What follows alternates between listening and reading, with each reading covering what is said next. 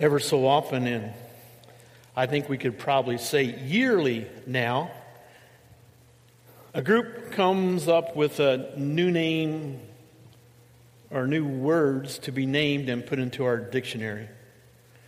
I think it's kind of interesting that these names are kind of pulled from our culture and our society and who we are and where we're coming from. And I read some recently and I thought were quite interesting. One is phonesia. And it sounds like it's a noun that might be attached when describing a person who has misplaced their cell phone, many times phonesia. But that's not what it means. The definition attached to that word has to do with when a person makes a phone call, and as soon as the person they are calling answers the phone, they forget who they're calling. Probably never happened to you. If it has, then you have phonesia. Disinfect. It's a verb. It's the attempt to sterilize a piece of food or candy that has dropped to the floor by blowing on it. So today at lunch, if your little ones pull some of that gum off the underside of the table and you see them, that's called disinfecting. Blame storming. This is usually used nowadays in our corporate world when there is something that's gone amok. Instead of sitting around a table and trying to come up with an idea to fix it, called brainstorming, they come up with blame storming, means they're trying to figure out who to blame. And our culture is good at pointing fingers and blaming folk. One more, it's called intaxation. It's the euphoria that you get when you get a tax refund. Until you realize that it was your money anyhow. Then it goes away. New words, new meanings, they kind of overpower us from time to time. And I think that's interesting because we've never heard them before. It's new. Why is it, I'm trying to wrap my brain around this, why is it that old words that we're really familiar with, words that have been around for a long, long time, seem to lose their punch? Or at least their familiarity. And they have a tendency to pass in and out of who we really are.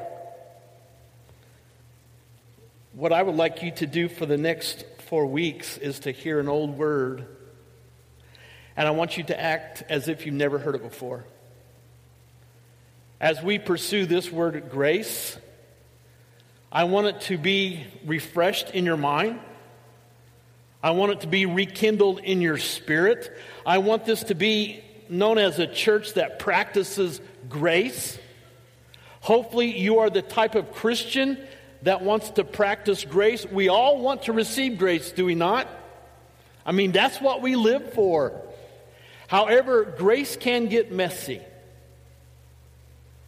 And for you to share grace with others, that's the path that we will take for the next few weeks. Not too long ago, there was a commercial for Kellogg's cornflakes. How many people grew up eating cornflakes? It was kind of a natural staple of who we were and what we were a part of. Not too long ago, Kellogg's, their people, their researchers, found out that the people who grew up eating cornflakes haven't eaten cornflakes for quite a while. Anybody here remember the last time you had a little bowl of cornflakes? A few people, not too many of us. So they developed a new ad campaign. Their slogan was, Kellogg's cornflakes, taste them again for the very first time. Messing with our heads. I guess if I could do one thing today, I would like to encourage you to think about grace and maybe think about it again for the very first time. I want you to approach it as if you've never heard it.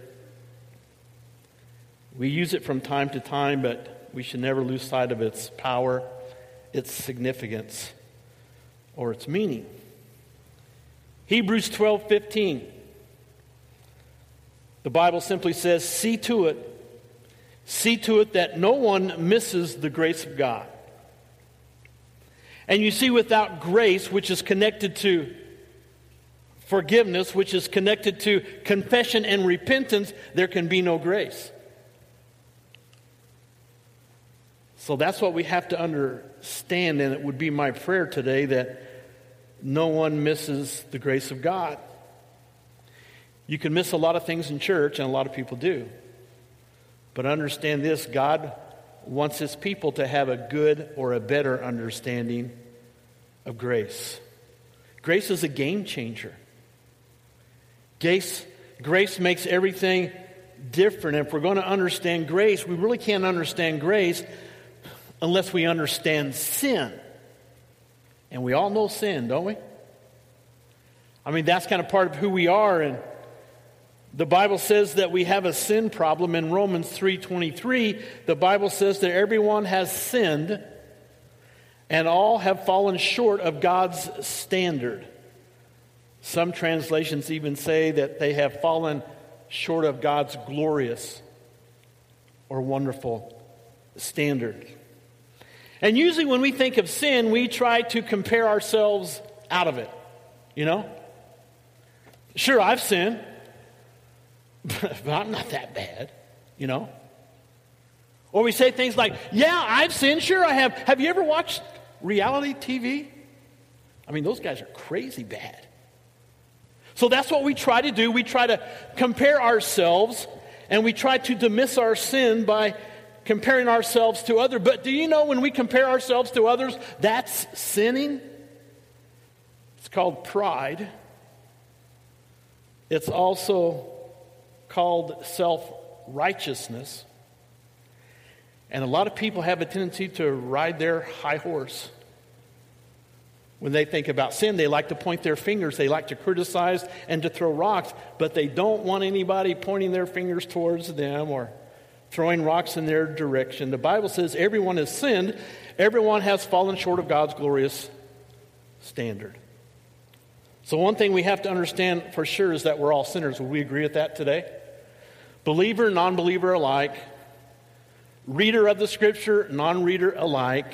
Follower of Jesus, not so much. If you're here today, if you're on planet Earth, you are a sinner. You may want to turn over to the book of Romans. We're going to go there here in just a few minutes, Romans chapter 5. But the Bible has a lot to say about sin, and it often compares the sin issue to a sickness. And most people, when they are sick, they tend to deny the fact, don't they? Because if you're sick, if you don't feel well, that means you have to change some things. You might have to go to the doctor. Anybody here like going to the doctor? No? We're busy. Doctors might give us medication or treatments, and we don't like to take that medication because they want us to take it till when? Till we feel better? Till it's all gone. That might mean we need to change some lifestyle, some issues. So when we aren't feeling good, we try to deny it. Have you ever had a coworker or somebody show up who's not feeling well? What do we want them to do? Go away. You don't have to go home, just go away. Got a couple grandkids in for a couple days, and one wasn't feeling too good Thursday night. This morning, little Maddie was up several times, not feeling well, throwing up. This morning when I left, she wanted to know if she could have a donut. I'm like, no, I don't think so. You know, we toss cookies, no donuts. That's not the way it goes. So she's trying to put on a persona this morning, but she's still not quite there. Pretending we aren't sick is not a very effective way to get better, is it? The Bible says we are all sinners, or I guess we could say we are all sick, and here's the good news. Grace, this word, grace is the cure. Grace is the antidote. Grace is what makes the sick well, what makes the sinner whole. And it's connected to confession, repentance, and forgiveness. Romans 6:23 says, because we are sinners, because we are sick, the consequences or the payment is death. So we're all sinners here today, right? No exceptions in the house.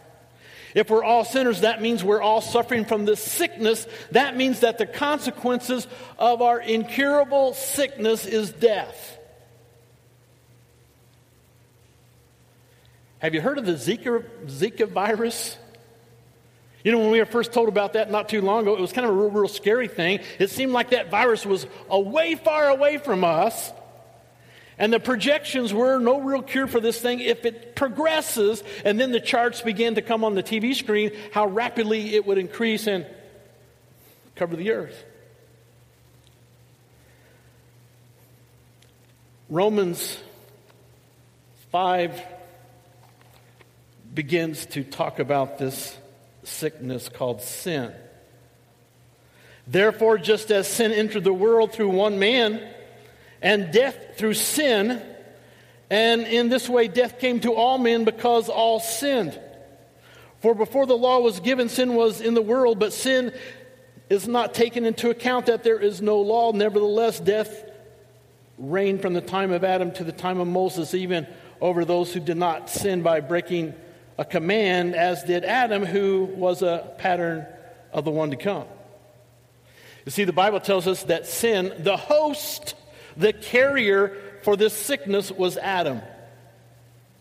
And once he sinned, or the sickness entered the world, and it spread through this one man.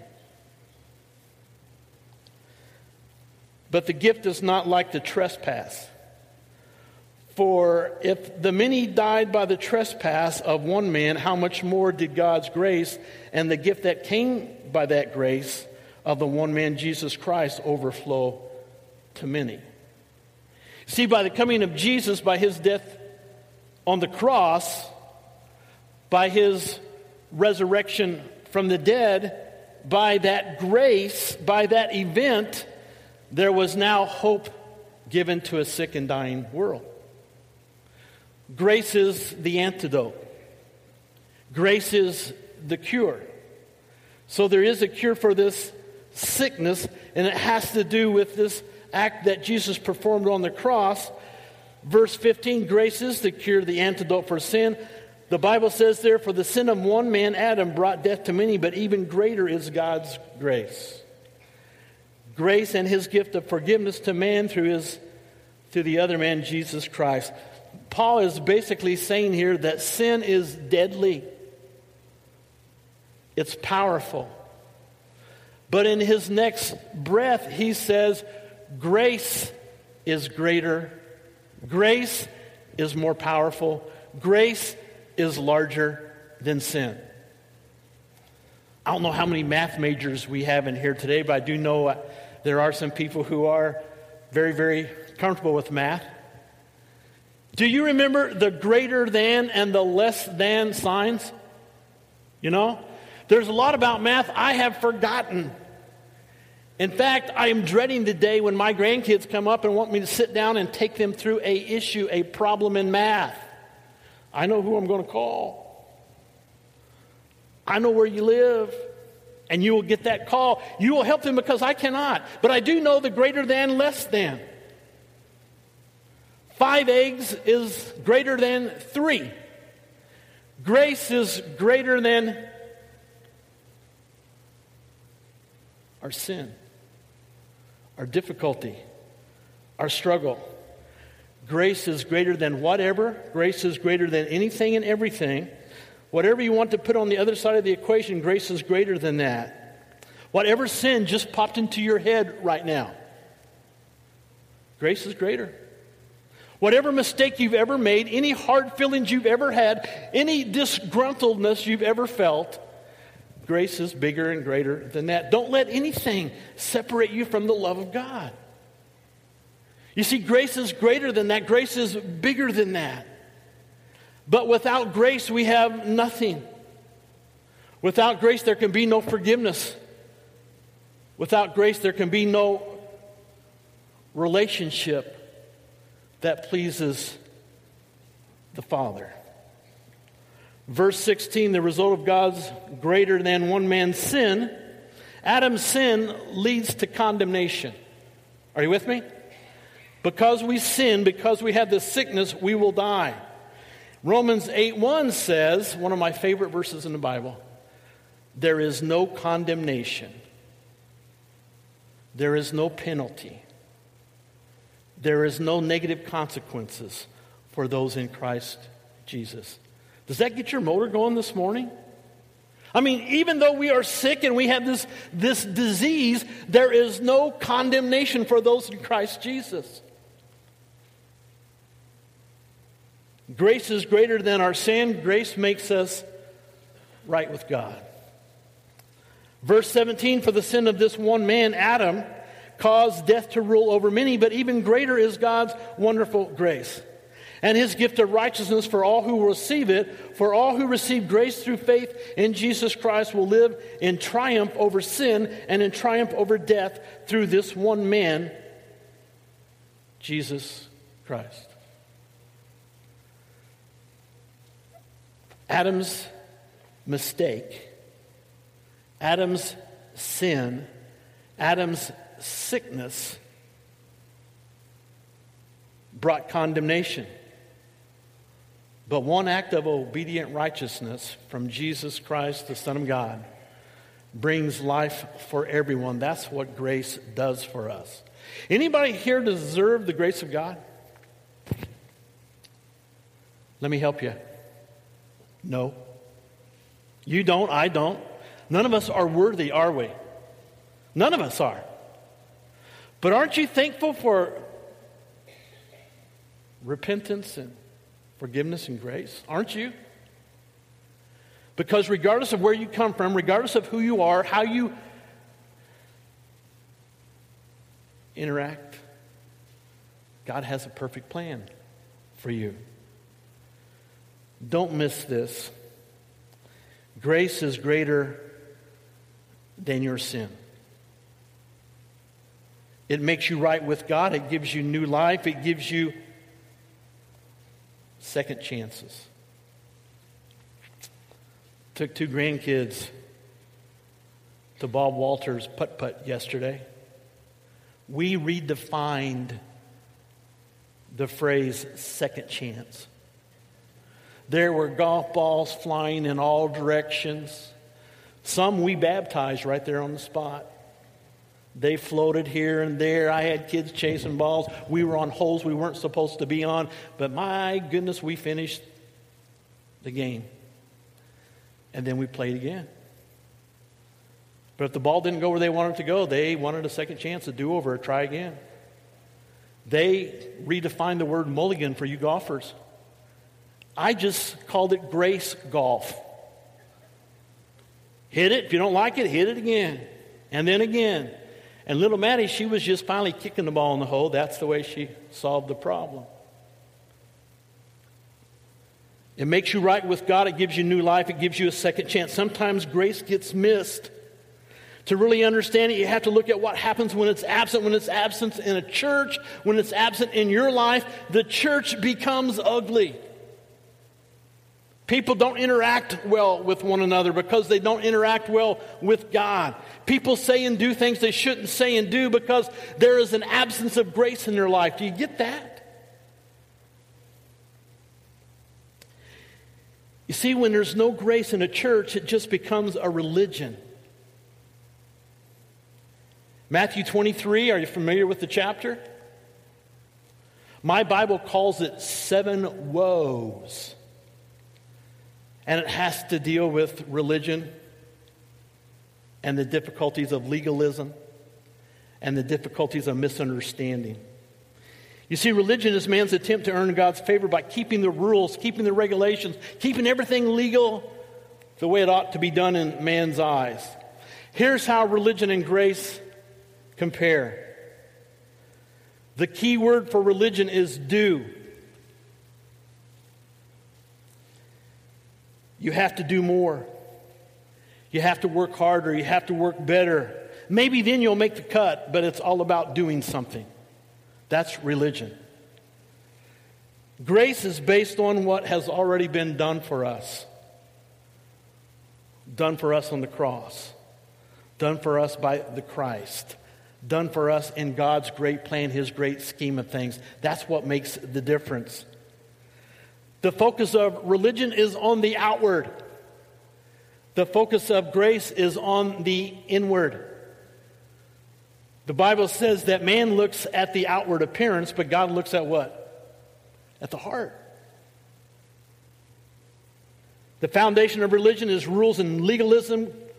Grace is founded on a relationship that we have with God in Christ Jesus, and a relationship that we have with brothers and sisters in Christ. The motivation for religion is shame.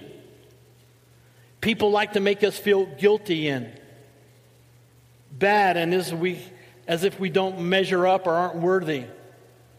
Grace is motivated by gratitude. Religion leaves you feeling fearful or frustrated, and grace gives us a freedom because our sin problem has already been dealt with by Jesus on the cross. So let me give you 3 takeaways today when it comes to grace. And the first is this: the outcome of grace is love. Those of you who are reading through the Bible, you've already told me, man, the Old Testament is full of a lot of anger. There's a lot of killing going on, a lot of spilled blood, men and women and children, even the animals were killed. Enter Jesus, enter the worthy lamb, the lamb that was sacrificed for you and me, the lamb who performed the unconditional love act. Religions tamper with the sin issue, but it's not an effective cure. Grace, even though I don't understand it, a free gift from God.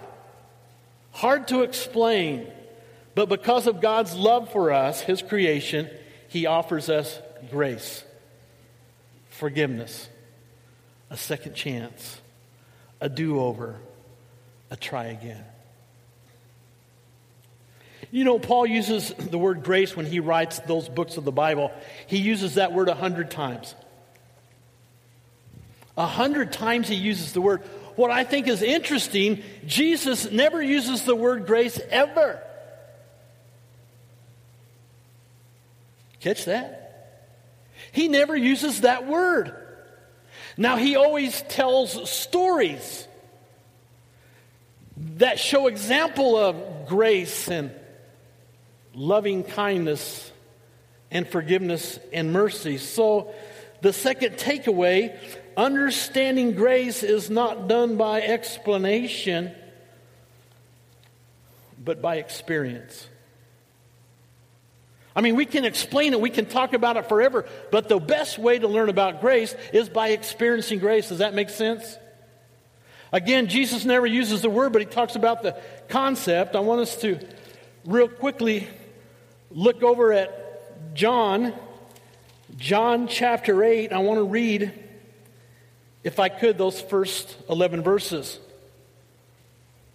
I'm starting with verse 2. At dawn, he appeared again in the temple courts where all the people gathered around him and sat down to teach. He set them down so he could teach. I think this is kind of unusual, that the people gathered before dawn. Is that kind of weird? I mean, it doesn't talk about a time change or anything. Before dawn, early in the morning, the people gathered around because they wanted to hear Jesus teach. The teachers of the law and the Pharisees brought in a woman caught in the act of adultery. They made her stand before the group and said to Jesus, "Teacher, this woman was caught in the act of adultery. In the law, Moses commanded us to stone such a woman. Now, what do you say?" So a group of angry men came busting into the room, and they began to disrupt everything. They had a woman, I have no idea what she had on, but in my mind, I could almost see her dressed in some kind of sheet. I mean, they pulled her right out of bed. Now, I don't know where the guy was. Does that sound weird to you? I mean, where's he? That's for another day. All these guys, they bust into this room, they disrupt the service, and it doesn't say this here, but they're all carrying stones. We're going to gather that in just a few moments. The law of Moses says she needs to die. What do you say? Jesus bent down and he started to write on the ground with his finger. When they kept on questioning him, he straightened up and said to them, "If any one of you is without sin, let him be the first to throw a stone at her." So what did Jesus write in the dirt? I don't know. Maybe he started writing the 10 Commandments. Maybe he started writing the names of men that this young lady had already been with before. Maybe he just started writing sins down. Or maybe he wrote down love and grace. I don't know what he wrote down. But he stood up and said, okay. Whoever is without sin, you go ahead and let it fly. Then he stooped down again and he wrote on the ground. Maybe he wrote down sin, and then, I don't know, but one thing I'm going to ask Jesus when I get there someday, what in the world did you write in the dirt? At this, those who heard him began to go away one at a time. Catch this, the older ones first. Does that surprise anyone? Maybe they were older and what? Wiser? Maybe they realized that they were a little impulsive. The young boys, they were ready to rock, weren't they? Let me throw one.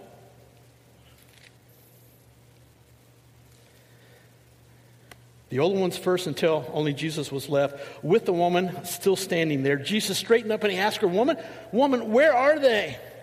Has no one condemned you? She said, No, sir. And he said, Well, then neither do I condemn you. You go, you leave here, and leave what?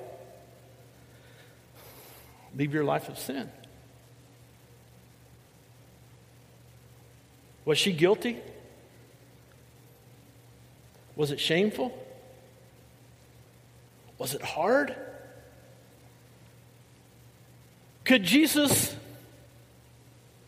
have condemned her? Did he say the word grace? What did he offer her? Grace and love and forgiveness. Now there's a condition. You go and you quit doing this. You go and you sin no more. But I want you to understand, I don't care what sin it is, what mistake, what difficulty you have had in the past, grace is greater than our sin. Don't miss that, friends. I want you to leave here understanding that. Caught in the act, she was knee-deep in guilt and shame. Sin, it was the worst day of her life, wouldn't you say? But I think the worst day of her life became her best day. You know why? She received grace and love and forgiveness. Grace is based in love. Understanding grace is not really understood by explanation, but by experience. We can't really understand grace unless we understand sin. And one final takeaway, grace is greater than your deepest and darkest secret. I wonder how many of us here today are still carrying secrets from our past. I wonder how many of us here today are still hurting, still broken from mistakes, from difficulties, from hardships that we have made. Confession, repentance, grace and forgiveness equals wellness. And part of that solution begins at baptism, because that's where our relationship with Jesus really begins. God's grace is greater than your messed up, foolish choice. The one thing that is contaminating your relationship with God and your relationship with others is your inability to let it go. Verses 10 and 11, Jesus deals with her guilt and shame by offering grace, a second chance, a do-over, a try again, a new start. She is not just free from condemnation, but now she is free from the reality of death. You know what I find funny in the church? There are too many Christians who have been forgiven, blessed by God, who just don't live that way. I mean, they are angry. They are bitter. They are hard to get along with. And it's because I don't think they have a very good understanding of grace. They know guilt and shame and sin, but my prayer is that we will all encounter grace, not just experience it, but share it. Matt Chandler ministers, and he tells a story about his freshman year in college. He and some of his friends had met a young single mom. Her name was Kim.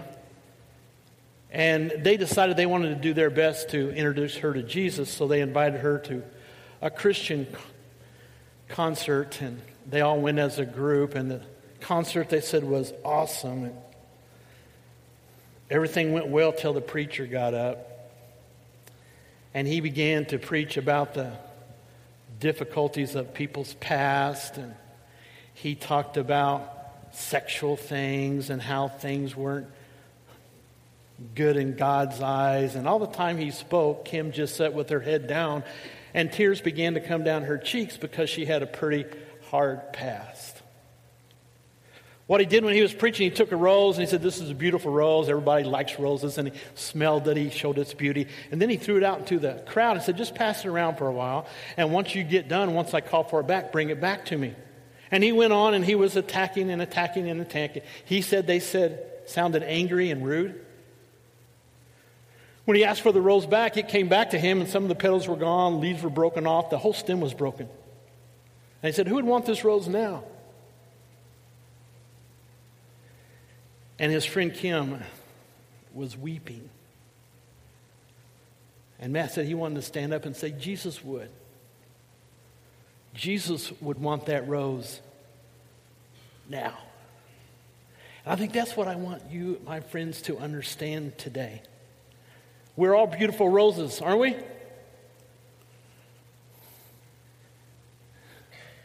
Sometimes life is hard and we think it attacks our beauty, our fragrance. In the eyes of the world that look at those kind of things, they think we're worthless, worth nothing. But I want you to understand today that you are valuable in the eyes of God. And it's because of you that he sent his one and only Son to die for your sin, for your shame, for your mistakes.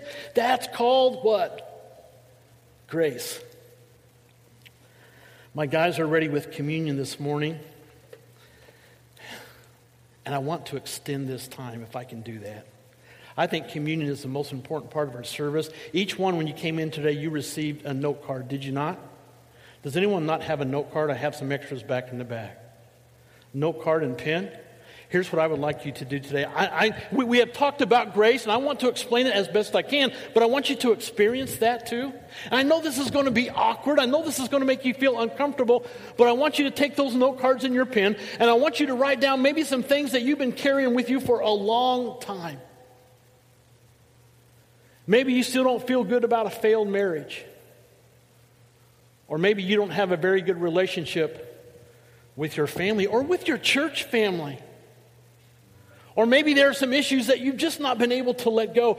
I want you to take just a few moments and I want you to write that thing or those things down on your card. And if anyone needs another card, I can put one in your hands.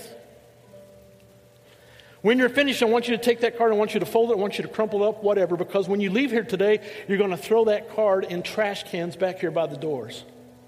But what I want you to do during this time of communion, I want you to lift up in prayer those things or that thing that you have written on your card. And I want you to ask God for forgiveness. I want you to ask God that He might bless you with grace and mercy and kindness so that you can finally let it go. You see, there's a lot of Christians walking around holding on to the past. And folks, we need to let it go. I don't care who you are in this room, I'm willing to bet the ranch there is something that you have done, maybe years ago, or maybe even yesterday, that you need to let go of. There can be no grace without confession, without repentance. And maybe that starts today in this holy place through your time of communion. And then you thank God for His plan. You thank Jesus for going to the cross for you. And you thank Him for grace and mercy and love and kindness. Could you do that for me today? Could we? I know it's a weird exercise. Let's pray. Father God, this is your place.